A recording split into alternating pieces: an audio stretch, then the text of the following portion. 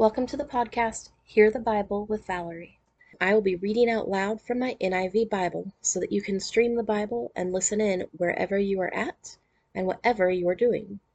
I decided I wanted to read the Bible in chronological order instead of strictly cover to cover, so we'll jump around between books, but by doing it this way, we'll learn about the events in the order that they happened. I'm excited to have you join me today, so stick around at the end of the session for my contact information if you want to get in touch with me. But for now, let's go ahead and get started. Job 38. The Lord speaks. Verses 1 through 11. Then the Lord spoke to Job out of the storm. He said, "Who is this that obscures my plans with words without knowledge? Brace yourself like a man. I will question you, and you shall answer me. Where were you when I laid the earth's foundation? Tell me if you understand. Who marked off its dimensions? Surely you know. Who stretched a measuring line across it? On what were its footings set? Or who laid its cornerstone? While the morning stars sang together and all the angels shouted for joy. Who shut up the sea behind doors when it burst forth from the womb? When I made the clouds its garment and wrapped it in thick darkness? When I fixed limits for it and set its doors and bars in place? When I said, this far you may come and no further. Here is where your proud waves halt."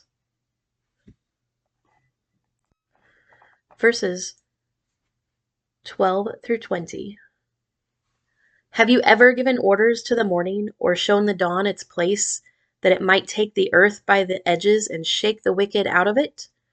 The earth takes shape like clay under a seal. Its features stand out like those of a garment. The wicked are denied their light, and their upraised arm is broken.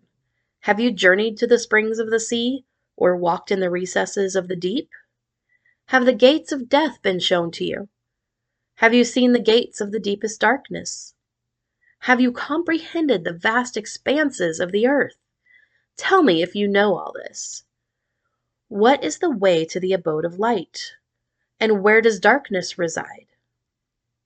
Can you take them to their places? Do you know the paths to their dwellings? Verses 21 through 30. Surely you know, for you were already born.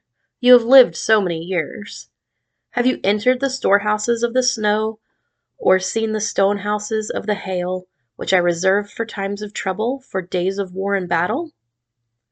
What is the way to the place where the lightning is dispersed, or the place where the east winds are scattered over the earth? Who cuts a channel for the torrents of rain, and a path for the thunderstorm, to water the land where no one lives, an uninhabited desert, to satisfy a desolate wasteland and make it sprout with grass? Does the rain have a father? Who fathers the drops of dew? From whose womb comes the ice? Who gives birth to the frost from the heavens when the waters become hard as stone, when the surface of the deep is frozen? Verses 31 through 41. Can you bind the chains of the Pleiades? Can you loosen Orion's belt? Can you bring forth the constellations in their season or led, out the bear with its cubs? Do you know the laws of the heavens? Can you set up God's dominion over the earth? Can you raise your voice to the clouds and cover yourself with a flood of water? Do you send the lightning bolts on their way? Do they report to you, "Here we are"? Who gives the ibis wisdom, or gives the rooster understanding? Who has the wisdom to count the clouds? Who can tip over the water jars of the heavens when the dust becomes hard and the clouds of earth stick together? Do you hunt the prey for the lioness and satisfy the hunger of the lions when they crouch in their dens or lie in wait in a thicket? Who provides food for the raven when its young cry out to God and wander about for lack of food? Job 39, verses 1 through 10. Do you know when the mountain goats give birth? Do you watch when the doe bears her fawn? Do you count the months till they bear? Do you know the time they give birth? They crouch down and bring forth their young. Their labor pains are ended. Their young thrive and grow strong in the wilds. They leave and do not return. Who let the wild donkey go free? Who untied its ropes? I gave it the wasteland as its home, the salt flats as its habitat. It laughs at the commotion in town. It does not hear a driver's shout. It ranges the hills for its pasture and searches for any green thing. Will the wild ox consent to serve you? Will it stay by your manger at night? Can you hold it to the furrow with a harness? Will it till the valleys behind you? Verses 11 through 18. Will you rely on it for its great strength? Will you leave your heavy work to it? Can you trust it to haul in your grain and bring it to your threshing floor? The wings of the ostrich flap joyfully, though they cannot compare with the wings and feathers of the stork. She lays her eggs on the ground and lets them warm in the sand, unmindful that a foot may crush them, that some wild animal may trample them. She treats her young harshly, as if they were not hers. She cares not that her labor was in vain, for God did not endow her with wisdom or give her a share of good sense. Yet when she spreads her feathers to run, she laughs at a horse and rider. Verses 19 through 30. Do you give the horse its strength, or clothe its neck with a flowing mane?